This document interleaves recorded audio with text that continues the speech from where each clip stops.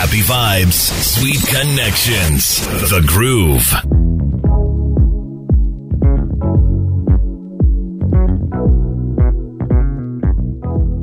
Now, it's heartbreaking to hear of anyone in this world, really, who's suffering when they should not be suffering.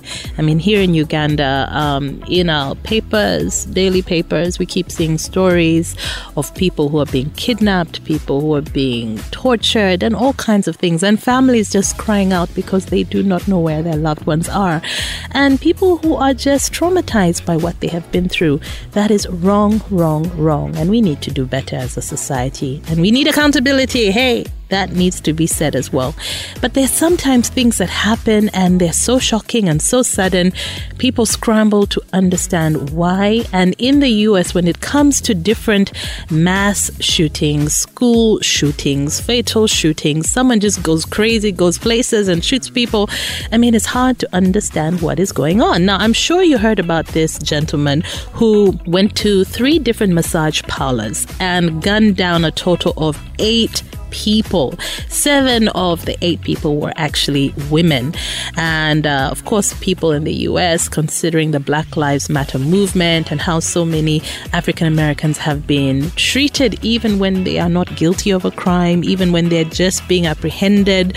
I mean, to see this guy being treated with kid gloves as, of course, a Caucasian, a white gentleman, that has had people upset. Then also people are talking about, maybe the racial motivation behind these shootings because he may not like Asians, right? But one of the first things that caught my attention was when the police announced that he had a number of issues, and some of the indicators were that he has a potential sexual addiction. And he may have frequented some of these places in the past, these massage parlors. I think later on it was confirmed that he had actually gone to each one of them. But again, the issue of him having a sex addiction was held out because of regularly watching pornography for hours. Apparently, they could track that. So we've heard about this many times. We've heard even, different celebrities. I think I remember Michael Douglas as one of the biggest names back in the day coming out to say, he had a sex addiction. And we've even heard of women, female public figures come out to say that they have sex addictions and maybe they need help. But here's the thing.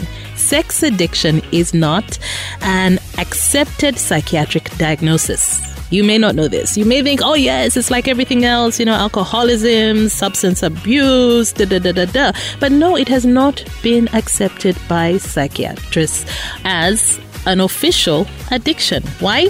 Because there are a number of things that need to be considered before something is termed an addiction. Now, substances, behaviors, or activities trigger certain brain receptors and responses. So this is a neurobiological evidence of addiction. Now, while this is seen in people who gamble or consume drugs or alcohol, it is not really seen in the people who identify as sex or porn addicts. So I think that needs to be made very, very clear. If this particular gentleman is trying to say that's the reason why, or claim, an addiction to sex, which is why he went and killed all these ladies, no, it's unacceptable and he should be held accountable.